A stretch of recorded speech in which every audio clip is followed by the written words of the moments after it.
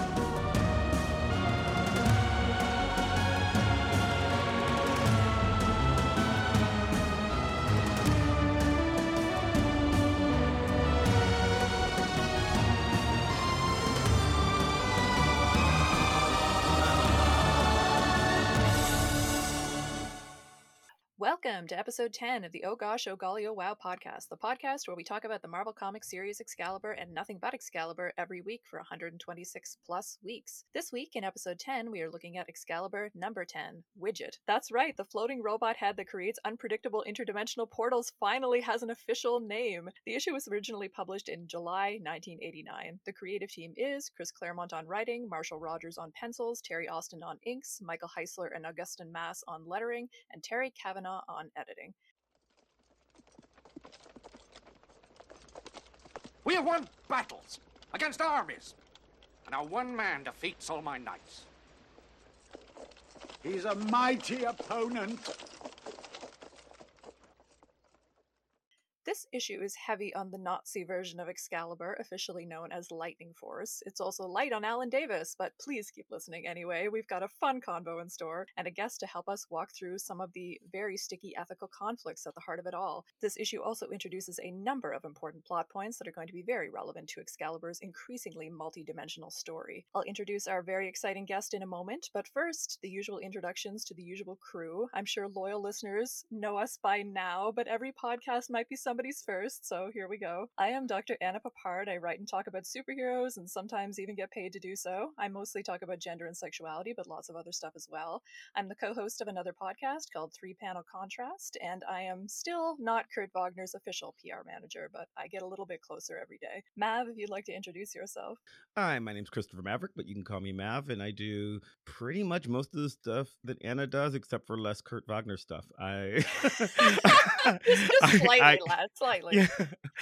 I study 20th century, 21st century pop culture, particularly in movies, television, and comics, and representations of sexuality, race, gender, and class in those things. So, Excalibur is straight up my alley. I also look at TV and professional wrestling and lots of fun, nerdy, geeky stuff like that. And I am one of the co-hosts of another podcast as well, Vox Podcast, which looks at, rather than just looking at just Excalibur, we look at a different thing every week. So this is always I always love this one because I get to go more of a deep dive rather than trying to study everything. So I'm less excited today for today's issue for reasons that Anna sort of handed on than I usually am. Let's not turn off the we have a fabulous conversation coming up. Yes, we do have many thoughts. It's a contentious issue, and that is going to keep people listening. Yeah.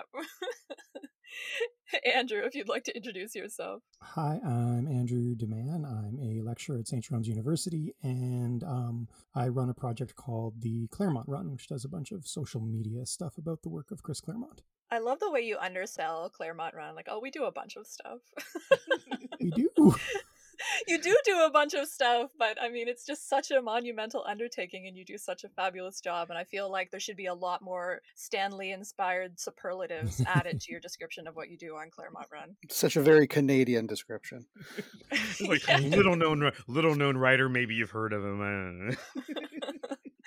So that voice you heard jumping in is our guest this week, which is Dr. Travis Smith. Hello, Travis. How you doing, Anna? We're doing okay. Travis is an associate professor of political science at Concordia University in Montreal, where he teaches political theory. This term, he's mainly teaching John Locke and Alexis de Tocqueville. He is the author of Superhero Ethics, a fabulous book published by Templeton Press in 2018, and he's also written on the relationship between superhero comics and classical comedy and tragedy. The Rachel Summers-centric Uncanny 207 was the first comic book he ever bought off the racks with his own money. Oh, good choice. I love that. So you're going to have some Rachel thoughts then, presumably. Rachel is why I bought Excalibur while I was buying it. Aw. Yes, I have heard through the grapevine that you're not a particular fan of Excalibur, Travis. I know you're not new to the series, but you presaged your appearance by saying that, is it okay if I'm not as ecstatic about Excalibur as some of the other guests have been thus far? And of course I said that's okay. But before we get into our discussion, would you like to sort of qualify that a little bit? Like, what was it that sort of didn't hook you about Excalibur? Why didn't it become one of your kind of favorite series? Yeah, I'm not anti. It just I guess it wasn't. I wasn't the target audience. I was an X-book guy growing up. I bought Excalibur through issue 17, so I gave it a good year and a half. And I think it just wasn't for me. I now told my store, Captain Quebec in downtown Montreal, to get me through issue 34 so I can at least finish the Claremont run on this book. But I think what it was the kind of teenager I was. Whimsy didn't speak to me. I liked silly. I remember really enjoying post-Crisis Justice League with Guy Gardner, One Punch, and the Blue and the Gold. But whimsy, I think this book is more whimsy than silly. And I guess it wasn't for you. Some kind of deficiency in my own soul, as it were, that I didn't appreciate this. And I'm really been enjoying following along the podcast and rereading the issues as we go. And as I said, I'm looking forward to getting the rest of the run, at least the Claremont run. And I didn't mean to put you on the spot either. Like, every comic book series is not for everybody, right? There's so many series that I'm sure you love so much that just aren't really for me, right? And Excalibur, I think it's very defensible to not particularly like it. It's a weird series, which I read back through 17, and I'm pretty sure I remember why I dropped the series. And I don't think you'll like this, Anna. I think it was Widget. I think it was Widget made me drop the series. I did not get or like what Widget was doing, the gosh golly wow catchphrase. I had a kind of Superboy Prime, that's stupid attitude toward that. And so it didn't speak to me, but I've been enjoying going back to it now. It's never occurred to me before just now that, you can drop a comic book series. Are you telling me that you could just stop reading one? Because that would have changed my life. I didn't know you could just stop. I didn't know that was allowed. Every time I've done that in my life, it's been such a difficult decision. I remember I was buying the Dakin solo series, like the one with Wolverine's son, when it first came out, and I stopped buying it, and it tore me up, but it was definitely the right decision. I remember around the same time when I decided to quit New Mutants. I decided to quit New Mutants right before the first appearance of Cable. Well, I mean, that's not a horrible time to jump off the book. No, I know, but in terms of a collector, the regret of, oh man, I wish I had that one in my box. Oh, yeah, okay, sure. Yeah, first Deadpool. Anyway, we're getting really off topic really quickly. I think we will get into kind of our issue summary and come back to some of these contentious issues having to do with Excalibur. Although I will note that the gosh golly wow catchphrase, in defense of it, since it is the name of our podcast, has kind of a very deep and dark roots in the history of the Widget character, which we are not going to get to for so long on the podcast. Not for a long time. I know. Anyway, we will get to some alternate universe doppelganger stuff today, obviously. So we'll do our issue summary, and then we'll come back to some of these first impressions and get into the issue at hand. Oh, I'm not looking forward to reading this summary. I have to say Nazi so many times. Okay.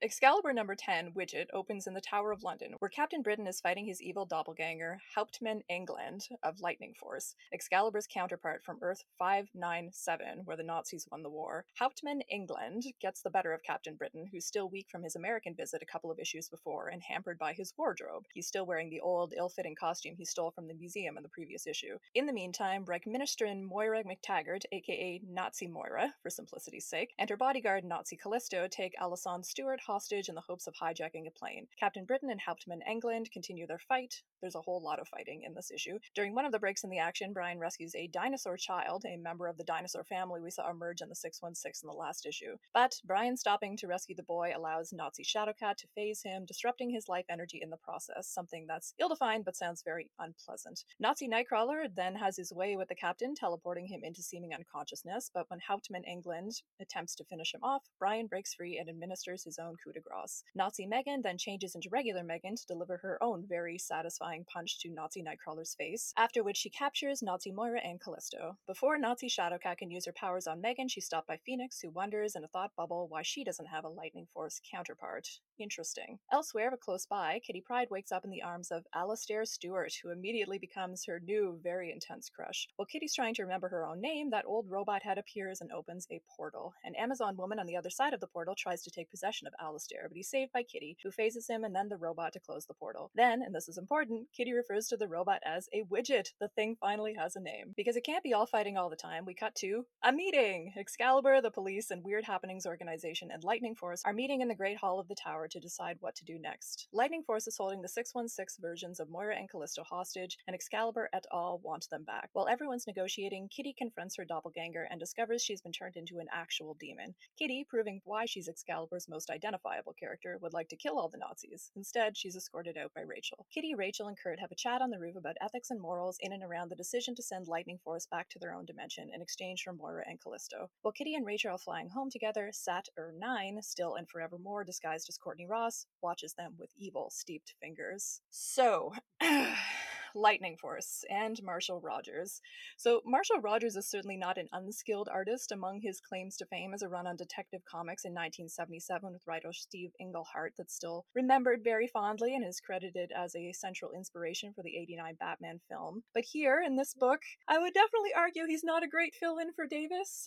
We complained about Ron Lim a couple of issues ago, but I think Rogers is maybe even more tonally inconsistent than Davis, which is unfortunate because I think this issue could have really benefited from Davis in terms of the action sequences and the character work. So that's part of my first impression, but let's start with some first impressions from the rest of the team, perhaps starting with Travis. Focusing your critical eye on this particular issue, what were some of your immediate takeaways, things that stood out to you upon rereading this issue? Right.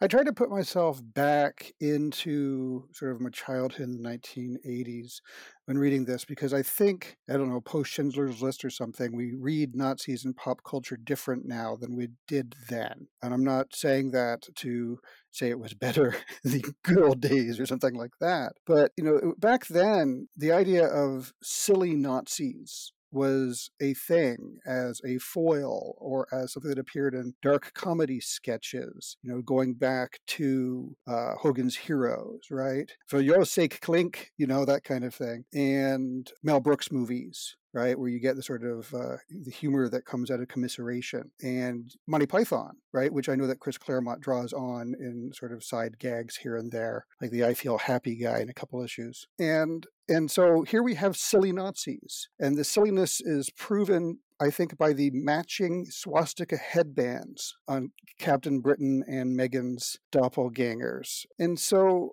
I was reading it sort of in that light that, it was still, it was just part of the post-war coping mechanism that started with sort of like American 1950s popular culture where they went deliberately light or satirical on very serious and dark subjects. And I think this is part of the legacy there of that. And so I think I told you, Anna, my name for these villains, because they're Nazi Excalibur, which is to say they're not Excalibur. So I've personally been calling them not Scalibur the whole time.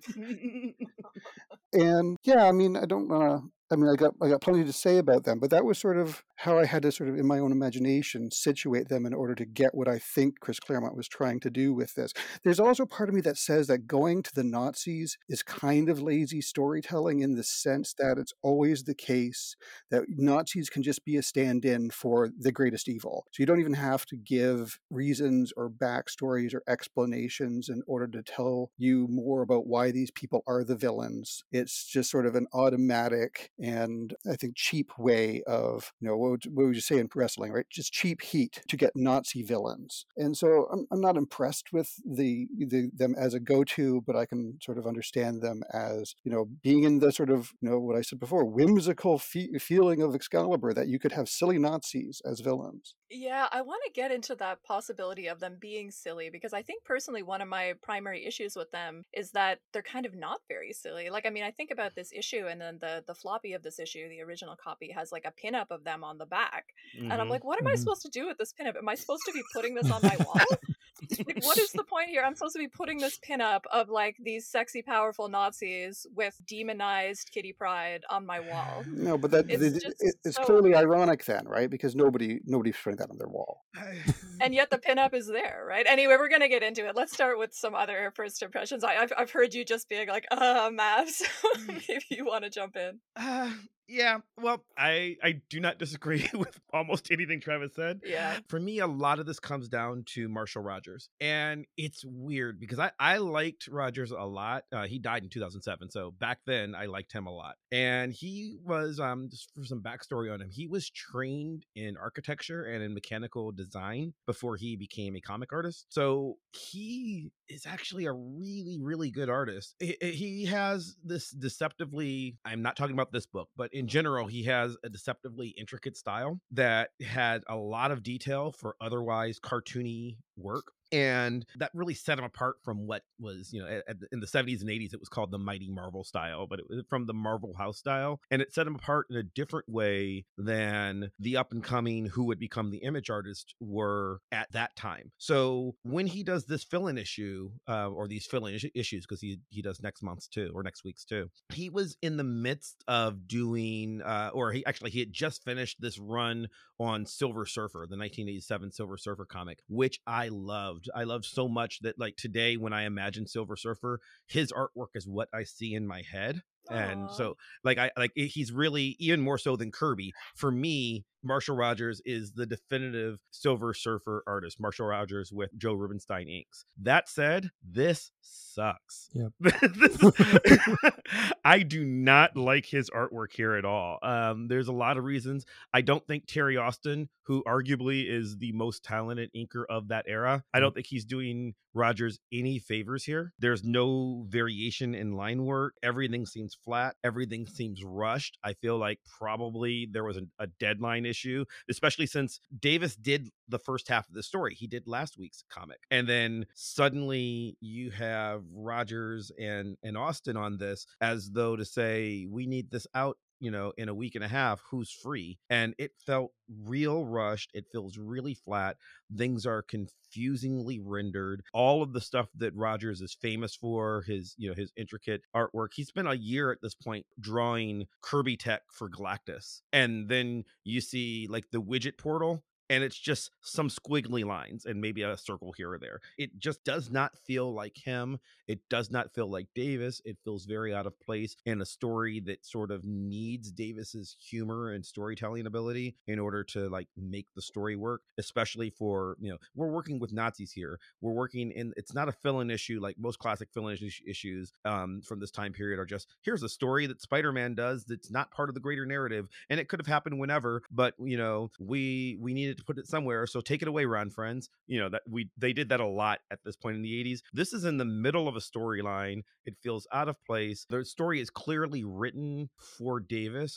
Andrew, you've said a lot of times that one of Claremont's biggest gifts as a writer is that he very much keeps his artist in mind. So when he's writing the X-Men for John Byrne or Paul Smith, it's this personal drama thing between them. And then when he's writing it for Jim Lee, now we've got this paramilitary outfit. Like this feels like a story that was written for Davis, and then Marshall Rogers just is not Alan Davis. I'm glad you brought up some of Rogers' biography, because I wanted to mention that, because this is the brutality of like monthly comics, right? Like presumably he was hired to do this as a fill-in issue, and this isn't a good representation of his talents at all. No. If I may, I'm looking at the cover, and the more I look at it, the more wonky Hauptmann England's left arm is. It's just anatomically wrong. But I look at it again, I realize, oh, that's because he's drawn the entire body as a low-key swastika or three-quarter swastika. So that's why it's so badly out of place. There's proportion problems all throughout this. Rachel looks really weird in every panel that she appears in here. It's an odd book.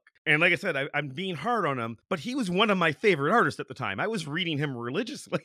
So it was just bizarre when I picked this up. Yeah, the flatness that you mentioned really comes across to me for sure. Andrew, first impressions? I completely agree with what Mav is saying. I think something was happening behind the scenes. I think we saw it with the Limb issue 2 issues earlier. I agree. Rogers is a fantastic penciler, and he did not show up here. I would just add that the layouts are especially bad in my mind. Now, outside of that, the thing that I would say is just to flatter our guest, I'm really happy Travis is here because the issues that surface at the end of this text are sort of implicit moral exploration. And if anyone's read Travis's book, Superhero Ethics, it's extraordinarily good at drawing out the implicit ethical implications of superhero comics, like no book ever has. And I kind of just want to like point to the end and say, what's happening here? Because like when I read this issue, my immediate reaction is I should email Travis. So this is smooth for me. Well, yeah, that was exactly why we wanted Travis to come on the pod today. This was going to be an ethically fraught issue, and I very much wanted his voice on it. Yeah, I didn't know what to make of it when Anna emailed me and said, we think you'd be perfect for the Nazi episode. on April Fool's Day. I'm like, this has to be a prank. Unfortunately not. This is a comic that exists. I want to get to that ending for sure, and I wanted to get into sort of a deeper discussion about the ethics of portraying Nazis in comics in general and in this comic in particular. And I think that will get us back to some of our issues with the art, actually, because that's going to be intertwined with, I think, the ethics of representation here. But before we do that, I actually do want to talk about the art a little bit more, at least in terms of what do we do when we have such a dramatic shift in a serialized comic like this. And I was curious about how each of you kind of process that when you are reading a beloved book, or at least a book that had a certain style, and then you have to reckon with this huge tonal shift. Because it's strange being a reader of serialized comics and having to reckon with all those kind of shifts, like whether it's sort of a shift in writer, whether it's a shift in characterization, or I think the most jarring for me is usually a shift in art. And I was wondering again, like how, when you think about a series like this, do you apply less canonicity to issues that aren't drawn in the style that you prefer? Like how do you kind of integrate a story like this into the whole of Excalibur? Does this count for you as a less official issue of Excalibur because of some of these issues that we've been discussing? Yes. Okay. Is that something that you do with other comics as well? Like, does the art style sort of affect your opinion of canonicity? We've talked about it before. Like Excalibur was built for Alan Davis. That was part of its creation. When he's not there, it's not the same. And he's such an auteur that you really can't sub him. Now, the traditional logic with a fill-in artist is bring someone in to give the artist a break, have them do an arc, and then you come back to the artist. The more recent logic is take a month off. Let the penciler have a month, and then we'll get the issue out a month late. We're not doing either of those things. This is panic button penciling. And it's really problematic for me. That's such a great way of putting it. Panic, but I like that. But part of it's also because so much is fight scene. And so I've become such a character and dialogue person that fight scenes bore me. And, that's why blockbuster movies, if there's a big fight scene at, the last 30, 40 minutes of the movie, I've become the old man that falls asleep during those movies now. But as a wrestling fan, a good fight should tell a story. And I was just going to say that, Travis. And this is just a slugfest as far as I can tell. And so I was flipping through the pages pretty fast. And then he's got this Hulk Hogan, John Cena splash page Superman comeback at the end. And it's like, after all that fighting, it's one of those fights. And yeah, but again, on the subject of, it is definitely the case. I've learned that different artists make you read books differently. I think about, just to pick two artists that have worked with Brian Bendis, for example. I learned when I was reading Ultimate Spider-Man and Bagley was drawing it, that you had to really pay attention to the art, because Bagley put the implicit lines in the art across the panels from page to page even. The composition of the pages was brilliant. You would realize that something in the top left corner was looking at something in the bottom right corner, even though it was, 10, 12 panels away. And then I think about instead John Romita Jr. on Action with Bendis lately, and he's become a satire of himself. I mean, every character that John Romita Jr. draws right now looks like an artist's mannequin in the stiffest possible pose, no matter how much the action is supposed to be dynamic. And I just, I didn't read those books as closely because I just wanted to get through the painful art. Yeah, I wonder with John Romita Jr. whether he just can't keep up with the pace of sort of monthly publishing right now, because he's able to do interesting splash pages and stuff when he seems to have time. But yeah, his style has definitely, in terms of monthly comics, fallen off a cliff a little bit. Yeah, he reminds me of Howard Chaykin, where every issue that Howard Chaykin draws is a satire of a Howard Chaykin book. Oh. Yeah. And there are other issues with Chicken too, so yeah. I don't, let's we've got enough ethical problems to deal with, Yeah. so let's leave him on the I side do- for now. Let's do go back to wanna- the well, Nazis.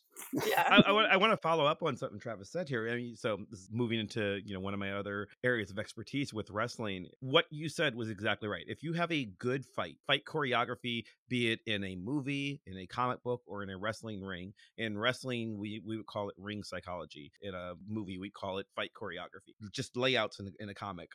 The storyline that is told by a well scripted fight matters. So a good example, the simplest example I can think of is in professional wrestling, one of the greatest wrestlers of all time, Ric Flair. Ric Flair's finishing move is the figure 4 leg lock. It's supposed to be a submission move. It's supposed to make you give up because your leg is in so much pain. And in order to make that work, much of Ric Flair's offense during a classic match is he is punishing your leg and tiring your leg out as much as possible, so that when he finally locks that move in, you're hurt more, so it makes sense that you give up. It is a storyline to the fight. In this story, it's Hopkman England and Captain Britain punching each other relentlessly for several pages, and then Megan shows up out of nowhere, and this bugs me to no end, because the last time we saw Megan was last issue when she and Brian were like, okay, we know we're not supposed to be in the fight, but we're gonna go be in the fight.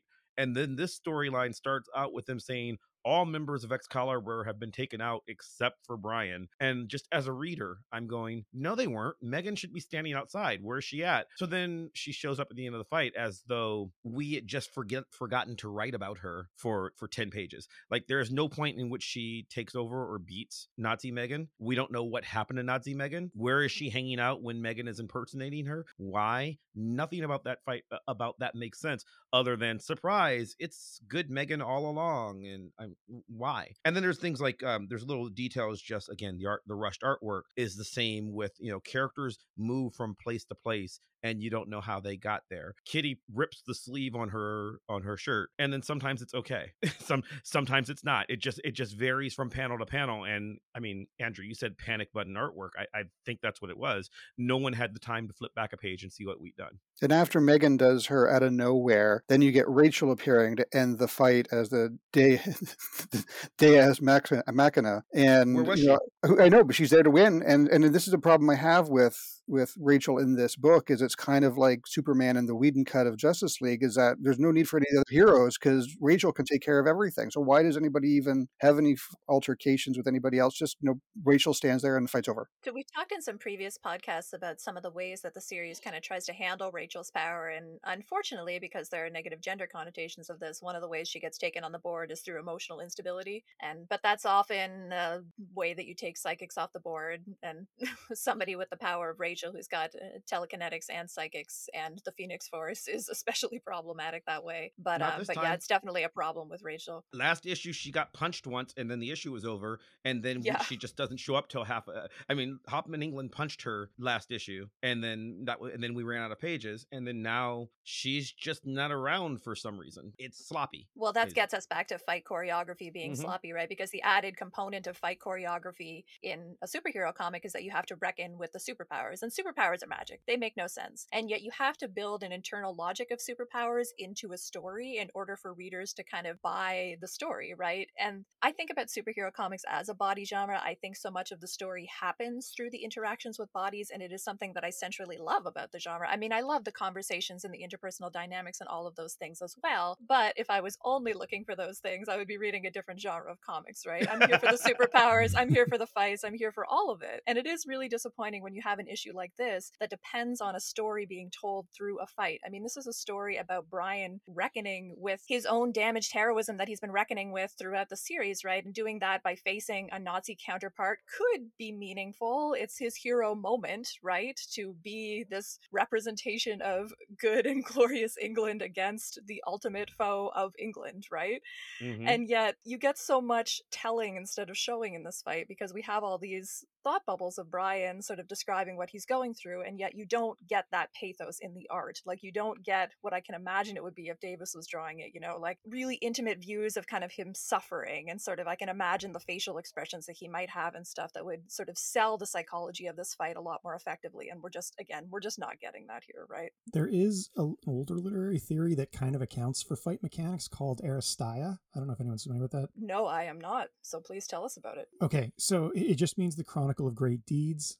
It's the sequence in the Iliad where Diomedes just starts stabbing people, or later where Achilles just starts stabbing everyone in the throat, and it goes on for a really, really long time. So the point is that these scenes of like action spectacle, they actually are not, just escapism. They have purpose in the story. Coming back to what Mav was saying about wrestling mechanics, it's believed to be connected to narrative tension specifically, and that this is sort of the release valve of all the narrative tension that you've built up, and this is the water cooler moment that everyone's going to be talking about the next day. And this fight, I don't feel it, in part because of the art, and in part because I'm still mad at Brian, quite frankly, and I like the idea of a Nazi guy punching him. Well, yeah, I mean, it's a lot for Brian to just have a sudden turnaround to heroism. And, when we talked about it being a cheap ploy, it's like, of course I'm going to root for Brian in the fight against this freaking Nazi, but that doesn't mean Brian is a good person. Exactly. Like, you've given him the worst possible evil, as Travis was saying, in cultural consciousness. Yet at the same time, I know we're going to be talking about them as doppelgangers, and Brian has still been depicted as kind of like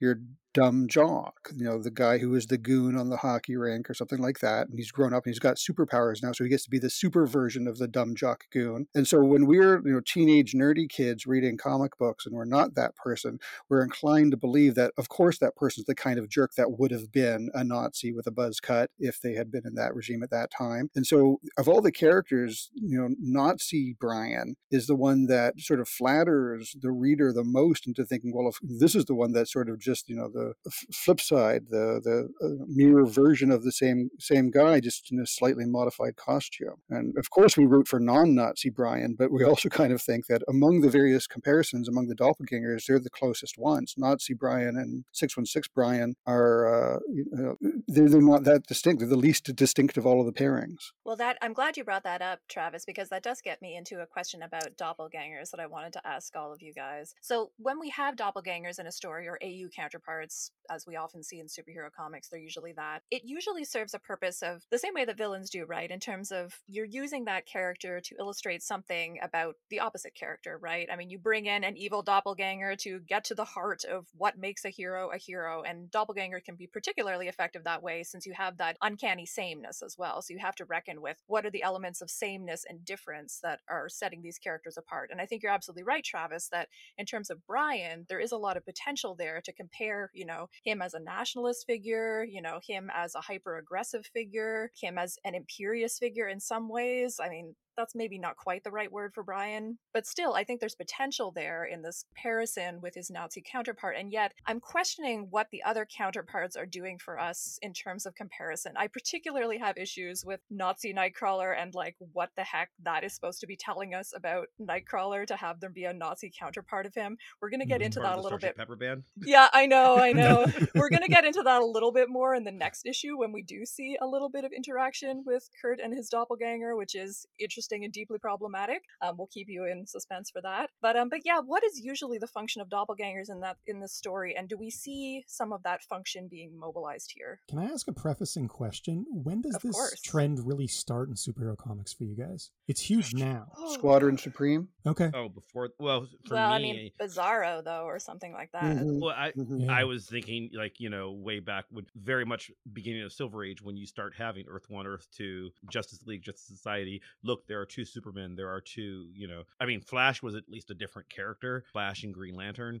But once DC opens up the world and says, look, our heroes existed in several different eras and that's a thing, I don't know that it's always very interesting so much as like Earth 1 and Earth 2 Superman were just one of these guys is old, whereas eventually you start getting to stuff like Ultraman, what would Superman have been like if he were a villain? And then you get into you start getting Elseworlds and What If comics and stuff where it's like, Batman, but what if he found the Green Lantern ring? And I think that you do care about this because it gives you a chance to start having thought experiments. What if Superman was Batman? I want to be able to say, what if all of our favorite superheroes were Nazis? And I think that if this were a better comic, it would have worked, right? What this is trying to do for American audiences who have not read the Captain Britain run yet at this point, we need to introduce the idea of a Captain Britain Corps. We need people to know that there is a Brian in every reality who is always charged with this same function of defending the realm. And the realm in Nazi world is the Nazi realm because it would have to be. But all of that is lost, right?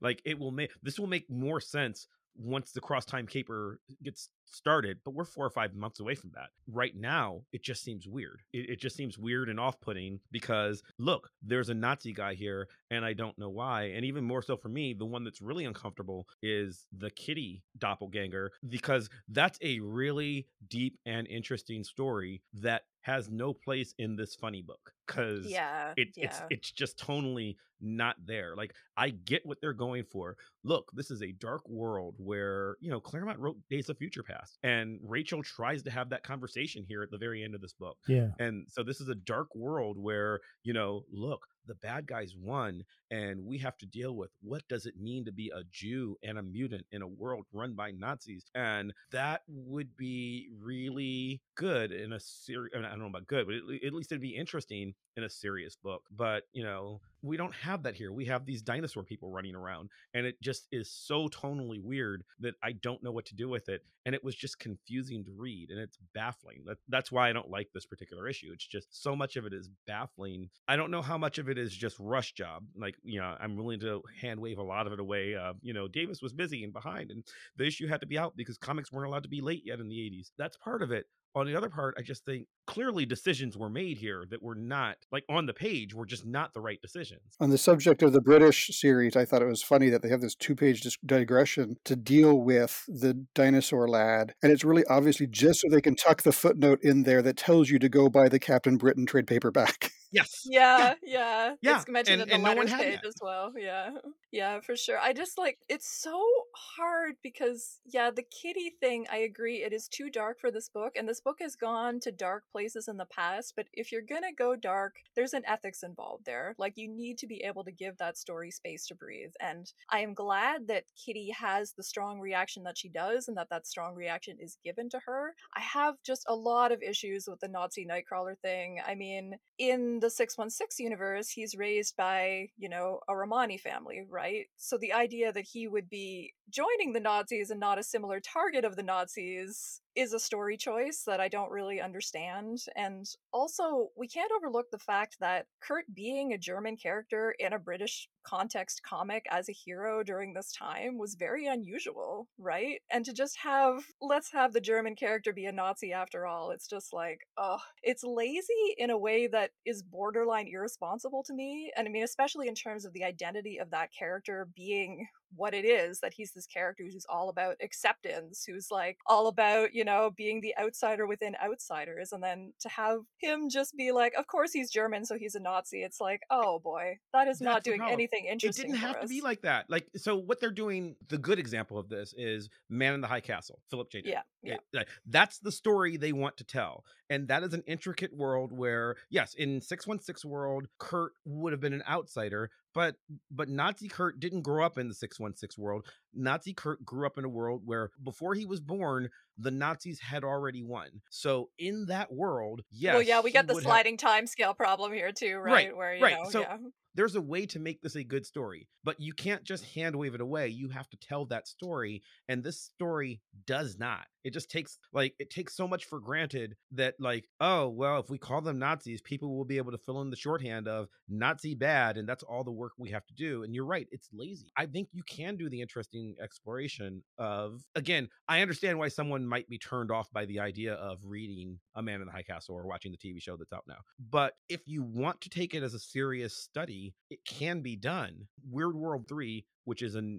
book that we'll talk about eventually, does a better job of it. It's also not my favorite Excalibur, but it does a better job because it's at least thinking through the issues. Whether they're the choices I would have made or not is a different question. But this just ignores them. It ignores all the work that needs to be done, and that makes it lazy and bad. And yet this is trying, you can clearly see, right? Because when we have the Alan Moore elements brought into Excalibur, obviously it's based on a lot of his work. And, he was doing certain things with Saturnine and Her World in terms of a critique of fascism that was very having to do with things that were going on in British politics and all of those things. Me being very generous, I can see them reaching for that here. But, again, just if you're going to tell that story, we need to see the society that this is built on. We need to see the status of mutants in this world, right? Because, a version of Nazi Nightcrawler, I could buy into that as a story if it's okay, well, he's got this conflicted status in which he's reaching for power in this world, and this is a way that he can achieve power, but he's never really going to be equal because he's still treated as a monster and everything. And that's a story that you could tell if you brought an interesting psychology to that character. You just wrote a better story. This is not that story. Yeah, I'm not writing that fan fiction. I'm not writing Nazi fan fiction. But the point is, with 30 seconds worth of thought, you wrote a better story. And I think with 30 seconds worth of thought, I wrote a better story. And it just feels like no one sat down to think about it. They went and said, Nazis are bad, people will get it. And that sucks. It's just not good. I was just going to say, I was really disappointed in the fact that even, when Nazi Kurt talks, he says things like impossible. I'm like, no, you mean unglaublich. Yeah. He's not even a very good German. Yeah, well, stereotype. Kurt's ability to speak German is, I know that too, though, yeah.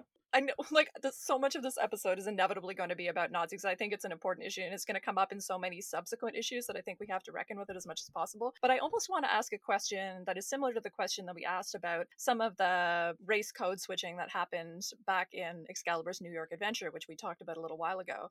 Is it possible to do... we've talked about this a little bit already, that it's possible to do this Nazi story in a responsible way, but, what are sort of the terms of doing that responsibly? And I want to kind of get into that a little bit more in terms of the superhero genre, because if the superhero genre is inherently about kind of celebrating beautiful bodies and excess and all of these things, I brought up the Nazi pinup on the back of this issue, right? Is this a genre that is capable of handling these things well? And obviously, representing Nazis has a very long history in superhero comics. Nazis are some of the original supervillains in superhero comics, and yet I do think it's always a difficult place to handle some of those stories. And we think about another thing that was happening concurrently when this issue would have been coming out was Art Spiegelman's Mouse was coming out, right? Yes. We were just a little bit away from having the collected edition of Volume 2 of Mouse. Volume 1 had already come out a couple of years previous to that, and it had been serialized starting in 1980. And one of the things that surprised people so much about Mouse was that it was reckoning with the most serious of serious topics, which is, in 20th century culture, often considered to be World War II and the Holocaust, at least for Western audiences. And it was such a surprise to readers that he could use the comic book medium to reckon with those things responsibly, with depth, with astounding depth, right? And the reason that people were so surprised about that is partly because of comics like this, right? That we see the handling of Nazis in something like a superhero comic. So, I'm just wondering, is there a way for Nazis to be sort of ethical in a superhero genre where we're always going to be inherently kind of reducing things, where we're always going to be kind of exploiting bodies, where we're always going to be kind of investing in beautiful bodies, which the superhero genre has been criticized for a long, long time for having fascist sort of implications on its own, in terms of superheroes having fascist implications. So, what are we kind of dealing with here in terms of the inherent ethics of representing Nazis in this genre, in this space? And I guess I would have added in my list of pop culture, post-war pop culture subversions of Nazis, or rendering them silly or satirical in some way. I forgot to mention the way in which it's done in camp or burlesque or vaudeville as well, which really is about their fashion and their physicality. And so this is another part of in which in Western culture after the war, there's an appropriation of the Nazi look in order to repurpose it or subvert it in some fashion. And yet there are many, many problematic supposed subversions of sort of Nazi imagery, right, in pop culture. I mean, whether we're going to talk about fashion, taking inspiration from Nazi imagery, which can do a lot of different things. Perhaps it can do good things. It can do a lot of negative things too. Mm-hmm. Prominent fashion designers have been fired for expressing, in recent memory, been fired for expressing their admiration of Nazi aesthetics. And I mean, aesthetics were a big part of the Nazi brand, a big part of the appeal of that brand. And we see that very much here in the design of a character like Nazi Moira, right, with her enormous leopard skin coat, which is a fabulous coat. And yet, what is the presence of that coat doing for me, right? Am I supposed to be attracted to this character? Am I supposed to want to wear that coat? It brings up a lot of moral dilemmas. And then if we think about, another way that people have sort of reckoned with Nazis is through a very problematic one, like Nazi sexploitation films, for instance, right? Mhm. Which that's not really what we're getting here. But so what I'm talking about that is, sort of pornography and exploitation films that use Nazi imagery and Nazi situations, often concentration camp imagery and exploitation within that context. This is a whole genre of films. You are What? welcome to look I've that never up heard if of you this. want to. If you want to research Don't. that, don't. Don't But Google it. yes. Just trust I'll just her. enjoy my weekend instead. Yes, please do. Please do. But it is a thing that exists and is a popular sub-genre in certain sectors. And it can do different things. Sometimes Nazis are used in comedical ways, but Nazis and pornography is inherently ethically fraught for obvious reasons. And yet I would argue in a superhero comic, again, we're investing in sort of fantastic bodies and sort of the aesthetics of Nazi Excalibur here. Like, I do think that there's a goofiness to them. I also think we're supposed to be impressed by them. Time was put into designing these costumes and wanting us to look at these characters and get a certain reaction to looking at these characters. And I don't sort of have a final word on it, but I was interested about your thoughts about it in terms of, is that inherently ethically problematic to have us investing in these characters as beautiful displays? I think I can make the charitable attempt at defense here. Okay, so for me, the big thing with Nazis when they're used as a pop culture symbol of evil is that it's to placate the broader implications of the Nazi philosophy. The idea that any of us in the right situation could go along with this sort of nationalist socialist bent. And in a comic book called Excalibur, which is very nationalistic of Britain for obvious reasons, I think that's something that needs to be addressed. So having your British nationalist heroes, the defenders of Camelot and London and all that stuff, look at themselves as could have just as easily been part of the Third Reich. I think that actually does kind of confront the idea that it's not the Nazis you should be afraid of. It's the human tendencies that allowed the Nazis to exist, and those tendencies are universal. Yeah, can I follow up there in that vein? When I look at doppelganger characters, I ask, is the version of them that were presented as an alternate universe version in some way compatible with, consistent with the ethical core of that character? Or does it vary so widely, or does it diverge too strongly from it that they're not really recognizable as a version of that character? And I actually reread Volume 4 of Captain America, issues 17 to 20, where they also have a Captain America wakes up in a world where the Nazis have conquered America. And of course, in very comic book style, Bruce Banner is actually still a good guy, even though you might well imagine he could have just been a lab lackey in a Nazi bomb experiment if he had been raised there.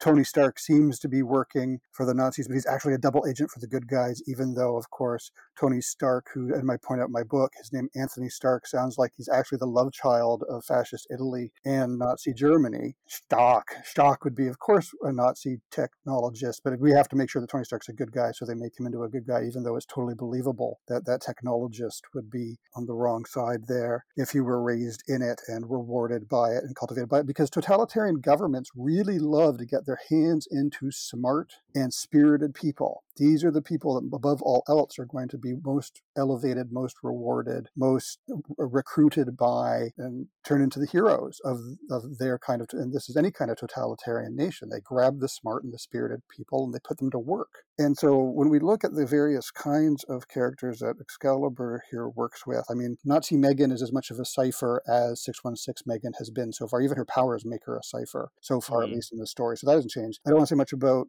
Nazi Nightcrawler because I know that that's going to come up in issue 11. But I'm somebody who really, really hates being tickled too. So that epiphany that Nightcrawler has in 11 significant. But the Kitty one, I think, is the really interesting question. Rachel says, how come there isn't one of me, right? And someone says, there's everyone, but there's no Rachel. And in a sense, it makes sense there's no Rachel because there's no Days of Futures Past future in this alternate universe because there'd be no American senator that would have, made the Sentinels, et cetera, et cetera. So it makes sense there's no, but then if you push, like with every time travel or alternate universe story, why then are Nazi Kurt and Kitty hanging out with Nazi Brian and Megan because they wouldn't have the same backstory that put them together in the prestige format special edition either here. So, you have to suspend disbelief. But we don't need Rachel or a doppelganger of Rachel because Kitty here is the doppelganger of Rachel, which I think they get to in the discussion at the end, sort of, where Rachel says, I was a hound, and so it's not that far off from what they're making your doppelganger be like or do there. But here's the thing, and I don't know how much hate I'll get for saying this. I've never been a Kitty Pryde fan. As a youth, it was because I already detected that she was too much of what we call a Mary Sue. She's too smart, she's too omni-capable, she's too conscientious, she's got too much integrity, she speaks her mind like we the readers want her to, and she doesn't really have any sort of serious character flaws yet in her depiction. And what do they do with the Nazi doppelganger version of Kitty? They have to make sure it's not really Kitty. They have to make sure it's a demon possessing alternate universe Kitty, which is a way of, it's cheap. It's a way of preserving the integrity of the Kitty character so that she's never contaminated by any kind of moral impurity, so that, Kitty can get angry at what did the Nazis do to the version of me. Well, if they really wanted to have we talk about, could they have done a deeper version of this kind of story? What would have been harder to deal with is if she was just another living version of Kitty who, as totalitarian governments will do, will use carrots and sticks, incentives and disincentives, special privileges or threats in order to force people to do their will. And the Nazis recruited non-Germans, and not recruited, that's the wrong word, effectively enslaved non-Germans and sent them to the front lines to fight their battles for them while, holding their loved ones ransom, as it were. And so if they would instead have had, it's, not really Kitty, not alternate universe Kitty's fault because she's as pure probably as she was, but they had to use their occult powers to make her a demon in order to turn her. It would have been much more heart-wrenching if it instead been the case that some combination of special privileges or threats made it so that she had no choice but to become this. I mean, the most disturbing thing in this comic is the obvious sort of concentration camp physique and gaunt face that they give her. That's really problematic. Which is included in that pinup on I know, the back of the it's horrific. It's absolutely horrific. And then, however, you get, the most important line of dialogue in the entire issue to me is when Nazi Moira claims that 616 Kitty is, in some ways, just as demonic as the demon Kitty, Shadowcat, from the alternate universe. And that leads to this discussion in the end of the book where you are forced to confront with, when you have the very smart, very spirited, very competent, very idealistic, very righteous, very confident in her righteousness and inflexible in her righteousness person like Kitty is, which are all the reasons we're supposed to love her since her first appearances in UXM, that this is the kind of person who, in revolutionary or totalitarian conditions, is easy pickings for the leaders of those movements to find to, as a Buffy line I always like, give me an axe and point me in the right direction. And that kind of personality under other circumstances of that revolutionary totalitarian education has that kind of fire that can turn into something quite dangerous unleashed upon the world in the name of righteousness, in the name of purity. The Nazis thought they were about purity. They thought they were the noble ones, horrible as that is. And so please understand, Andrew and I know Anna have read my book, so hopefully you understand when I try to describe what I think I'm seeing, I'm not endorsing. We can then continue the conversation of how horribly problematic all of this is. But that's the message I think Claremont was trying to communicate through this Rachelized demon version of alternate universe Kitty, trying to say, to get the reaction that you get at a Kitty, that you get at the end, that is, in its own ways, while she is entirely right in a certain sense, it's also that kind of entirely right that in other circumstances can be very precarious or dangerous. I mean, what I think think is interesting, but also once again problematic about that conclusion is the way you have this conversation between Kitty and Rachel and Kurt as well, in which they're comparing moralities and approaches to this ethical dilemma, and yet Rachel and Kurt have experienced fantastical outsiderness, right? Fantastical persecution. Their persecution is not grounded in real world events, even though Rachel's trauma is very much a Holocaust metaphor and all of these things. It is a metaphor. Whereas Kitty is a representative of a group of people that endured an actual Holocaust. They're all fictional characters, and yet you see this reckoning with the difference between drawing on a real historical event versus having fantasy events that sort of mimic different kinds of persecution. And I don't know how I feel about that. Like, I think it makes sense to give Kitty the moral high ground because of her anchoring in reality. And yet I don't really know how I feel about that conclusion. I think, as we've all been complaining about, there's just complexities there that are sort of like scratching at our consciousness that are just not really teased out. But I was wondering about your kind of everybody else's thoughts about the juxtaposition between the fantastical prejudice experienced by Nightcrawler and Rachel juxtaposed Kitty's and how that plays out in this final scene. For me, I think that answer is, and we touched a little bit with Brian, but I think even more so with Megan. I think they're the answer to that question, right? Like, Travis, your big point at the beginning was you get how Brian in Nazi World made this choice, right? Like, everything we know about Brian says, yeah, in Nazi World, of course you would have become a Nazi, obviously, right? And I think I mentioned it briefly last week. I think that the Megan costume that Davis designed it, but in last issue, but the Megan costume, but for the Nazi imagery, is actually a really great superhero costume design that they've picked that evokes Nazi imagery. I think it's possible to make that story, and I think that Brian and Megan are Aryan gods made incarnate. We often talk on this show about who is the actual leader of Excalibur. Well, the leader of Lightning Force is Hopman England. Like, he is clearly in charge. And I think that you can have that story, and then you can have the story of, look, Kitty ends up in here as, Holocaust survivor because, as Rachel tells her at the end, of course you would have had no other choice. It's not a failing. The story is trying to tell us it's not a failing of the Kitty character. It's not like she chose this. It's that she is a Holocaust victim.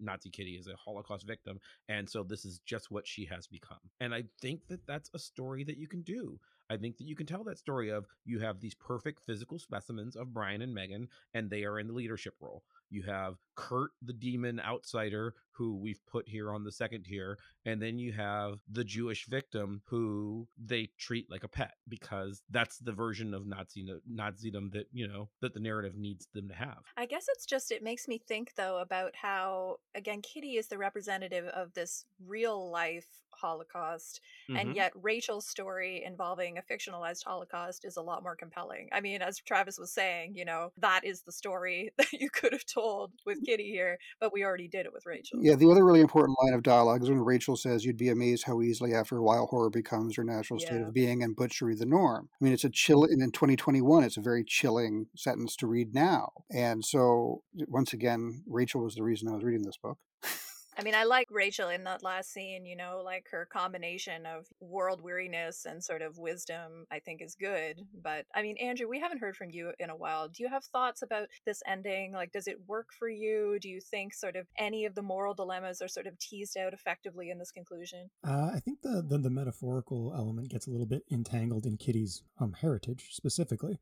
Is she the one who resists and who won't compromise because she is this integrity character, or because she has this specific lineage? So that to me muddies the waters a little bit, but I do like at the ending that they compromise, and that's this thing that they talk about. They had to do this. They let the Nazis go in order to get Callisto and Moira back. But like everything we've been talking about today, compromise is how you get Nazi Excalibur in the first place. So in that scene, you're sort of seeing how that Nazi Excalibur came to be, which I think is kind of compelling, and it makes things nicely circular for me. That kind of blew my mind, Andrew. I was going to argue exactly the opposite thing, that, they're doing the heroic thing because instead of punching the foe into unconsciousness, which is what the Nazis would do, they're working together and compromising. But you're exactly right that it is that darker meaning of compromise, isn't it? I can see what you're saying too, though. That works for me as well. I like your reading a lot better. It's a much better story. Well, and it's one that's understood. I think that Andrew's reading is what it's literally going for in the the last panel, the next to last page, and the first panel of the last page, she's just so obviously upset by it. She is a young Jewish girl. She did not see the Holocaust, but she has relatives who, she would have had grandparents who would have known about it, given when this was written, right? And so she is very much trying to epitomize the idea of no, you never you compromise with Nazis. This is a bad idea. This will come back to bite us in the ass. That's what she's trying to say here. But in a book where normally we talk about, this book is often set up to be 22 pages of story, of which 12 of them are people talking. Andrew, you always said walking through the park, right? And then like 2 pages of fighting. We've given so much to the fight here, and then we try to wrap up this ethical moral dilemma in like 4 panels. Yeah. And it's hard. It's hard and it's rushed, and it doesn't. I get that that's what Kitty. I think Andrew's right. That's what Kitty wants us to know, that like compromising is how you get Nazis in the first place. But Andrew had to add that. Like, it's not on the page. It's clunky, and it's hasty, it's incomplete, and it's dissatisfying as a resolution. And a little bit contradicted by the fact that the main fight scene is a guy in like a full-on Imperial British costume punching another guy. You know what I mean? Like there's a lot of implicit politics in that. And that we're supposed to, as we talked about at the beginning of the pod, supposed to invest in Brian's heroism here. I mean, this is Brian having his moment like of, man, I've been such a jerk, and I know this because I'm fighting this Nazi version of myself, but actually I'm a really good guy, and now I have to be all like rah nationalist hero Brian. Like, ooh. Of course, he's not even in his regular Captain Britain costume. He's in his old Captain Britain costume, which is like and maybe this is intentional. Maybe that's why they had him change last issue, because that is the costume that epitomizes that the United Kingdom is a imperial, colonial force. Yep. That, I am being a national patriot by protecting colonialism from Nazism.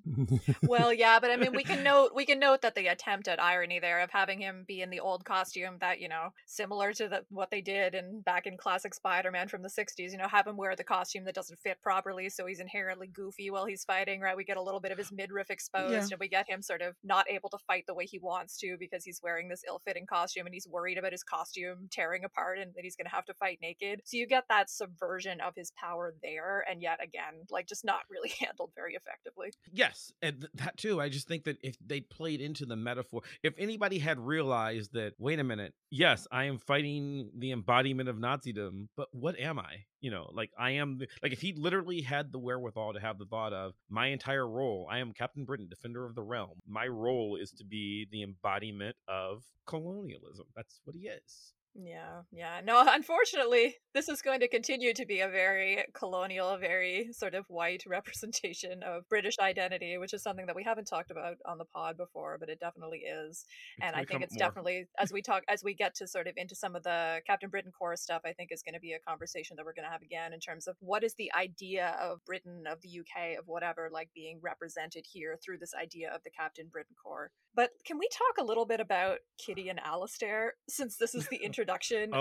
So we can end on something a little bit lighter, because unfortunately we're going to be talking about Nazis again. But yeah, so Kitty has her very intense crush on Alistair that begins here. Like, why is this here? What is the Kitty and Alistair thing? Do any of us like this as a plot point for Kitty? I kind of do.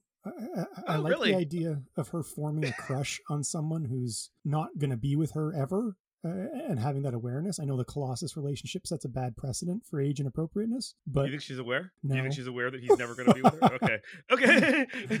On some level, maybe. I think she sees the way he looks at Rachel and knows she's outclassed there. But no, I like the idea of her sort of growing up in that sense, forming inappropriate crushes and not having them develop into problematic relationships. I have very mixed feelings about it, because that is very true to the life of a girl about Kitty's age, and especially I think it's a reflection of her character to have her have a crush on this like sort of cute nerdy guy too, which is like so Kitty, and it's so the kind of person that she would have a crush on if she's going to have a crush on a boy. But at the same time, it does so many weird things in terms of it's used in a love triangle with her and Rachel in ways that negatively affect her friendship with Rachel, which, you know, you could go deep queer coding on it and argue that Kitty's actually jealous of Alistair liking Rachel because Kitty wants to be with Rachel. I don't really think that's kind of written into the story in any kind of real way. I think that that would be a very fanon reading of what's going on here. But we're going to see in some later issues, you know, Kitty having thought bubbles where she's like, oh, Rachel, you cow, and she's so mad at her because of the Alistair thing. So I really don't like what it does to their relationship. It's believable,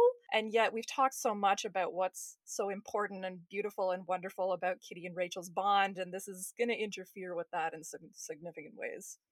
We'll probably talk about it more next week, I'm sure, because it's more forefront next week, which is not a fighty book. Whereas this one, it's just sort of oh, there's a boy here. She's 15, 14, whatever she's supposed to be. Girls have crushes on older boys when they're 14, 15. Okay, back to the Nazi stuff. I don't like it because it doesn't seem to me like the kind of boy that she would have a crush on, only because it's not like she doesn't know other cute nerdy boys. And again, we've talked about this before. I understand why Andrew doesn't like the Colossus relationship, but I also understand why Kitty did. Kitty would not be into Doug Ramsey, and she wasn't. Doug Ramsey's a friend. He's not the cooler older jock boy that she dreams about. And this seems like they want him to be grown-up Doug Ramsey, so Kitty likes him because reasons. And really, it's because we want the love triangle with Rachel, which I don't think really worked later either. Yeah, we're going to talk about it, more as it kind of evolves, but I did want to bring it up since this is the first introduction of it here, and we can think too about how awkward it is at the center of this book about Nazis with all of these other horrible things going on. I mean, it's right between, like, two scenes involving, like, Nazi Shadowcat, and it's like, okay, and then we have this little interlude with Alistair, which, again, if we were talking about sort of a more finely crafted, like, Alan Davis drawn issue, we might actually be praising, because we've been praising like sort of the genre bending so much, and there's ways to do that effectively and there's ways to not do that effectively. It's also really would have been hard. half the book. It would if this were regular, it would have been 12 pages of Alistair and Kitty talking while he tries to wander through this magic gate to the Native American girl. I don't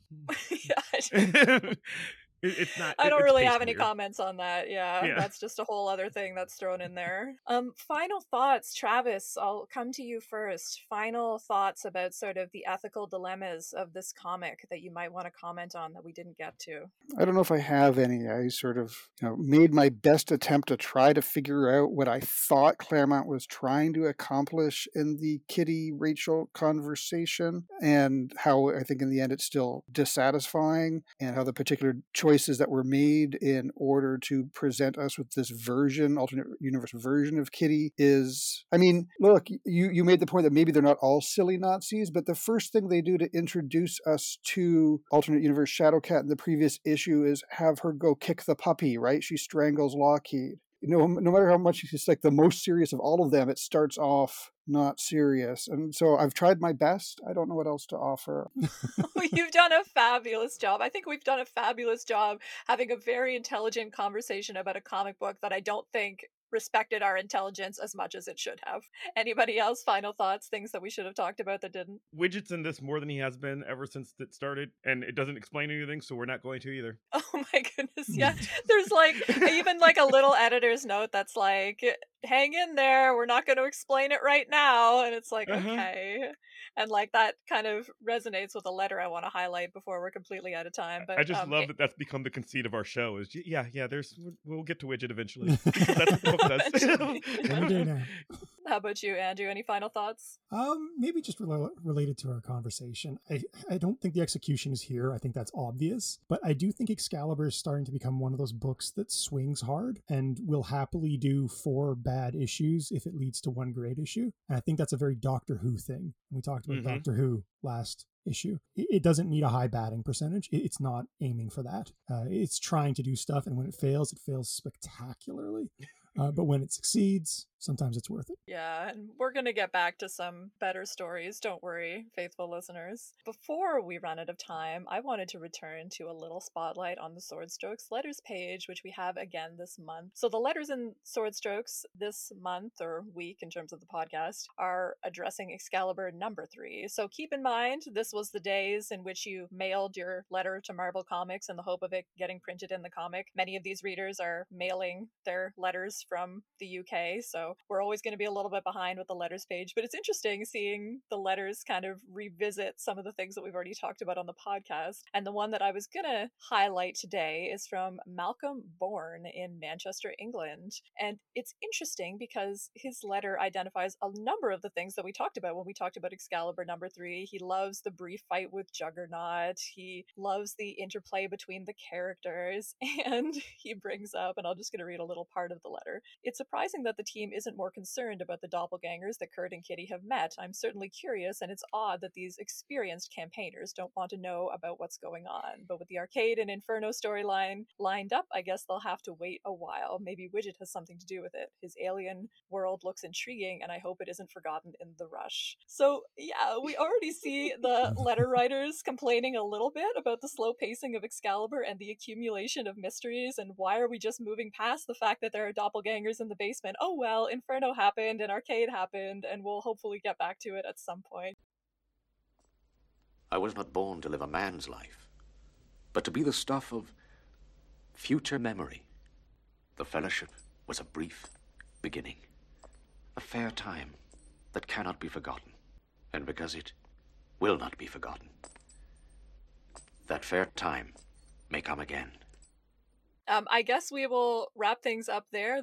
Travis, is there anything that you would like to plug a final time for our listeners? Please plug your fabulous book again for our listeners. We'll link it in the show notes as well, but tell them about it another time. Thank you so much, Anna, for inviting me to be on Oh Gosh, Oh Golly, Oh Wow, and I'm really glad that I got to meet Mav here today, and hopefully we can talk pro wrestling some more in the future. Thanks, Andrew. Always enjoy learning X-Men lore from you, and I actually was wondering whether or not I should do another one of your voiceover monologue things for the the Rachel thought bubbles as she's going to attack Celine in 207 would be perfect. Yes.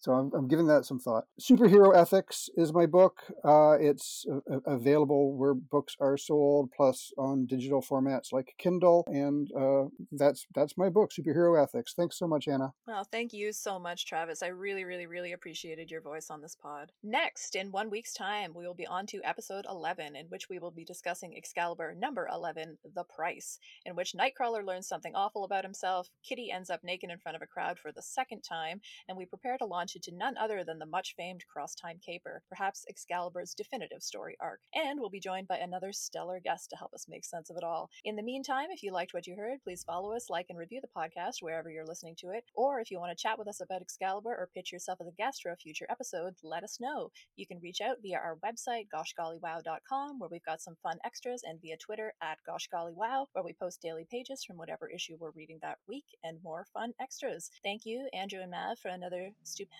if difficult conversation. Thank you, Travis, for lending us your ethical expertise and insight. Thank you all for listening, and a special thanks to Maximilian of Thoughtform Music for our truly epic theme song. Play us out. That is it. I mean, please continue if you want.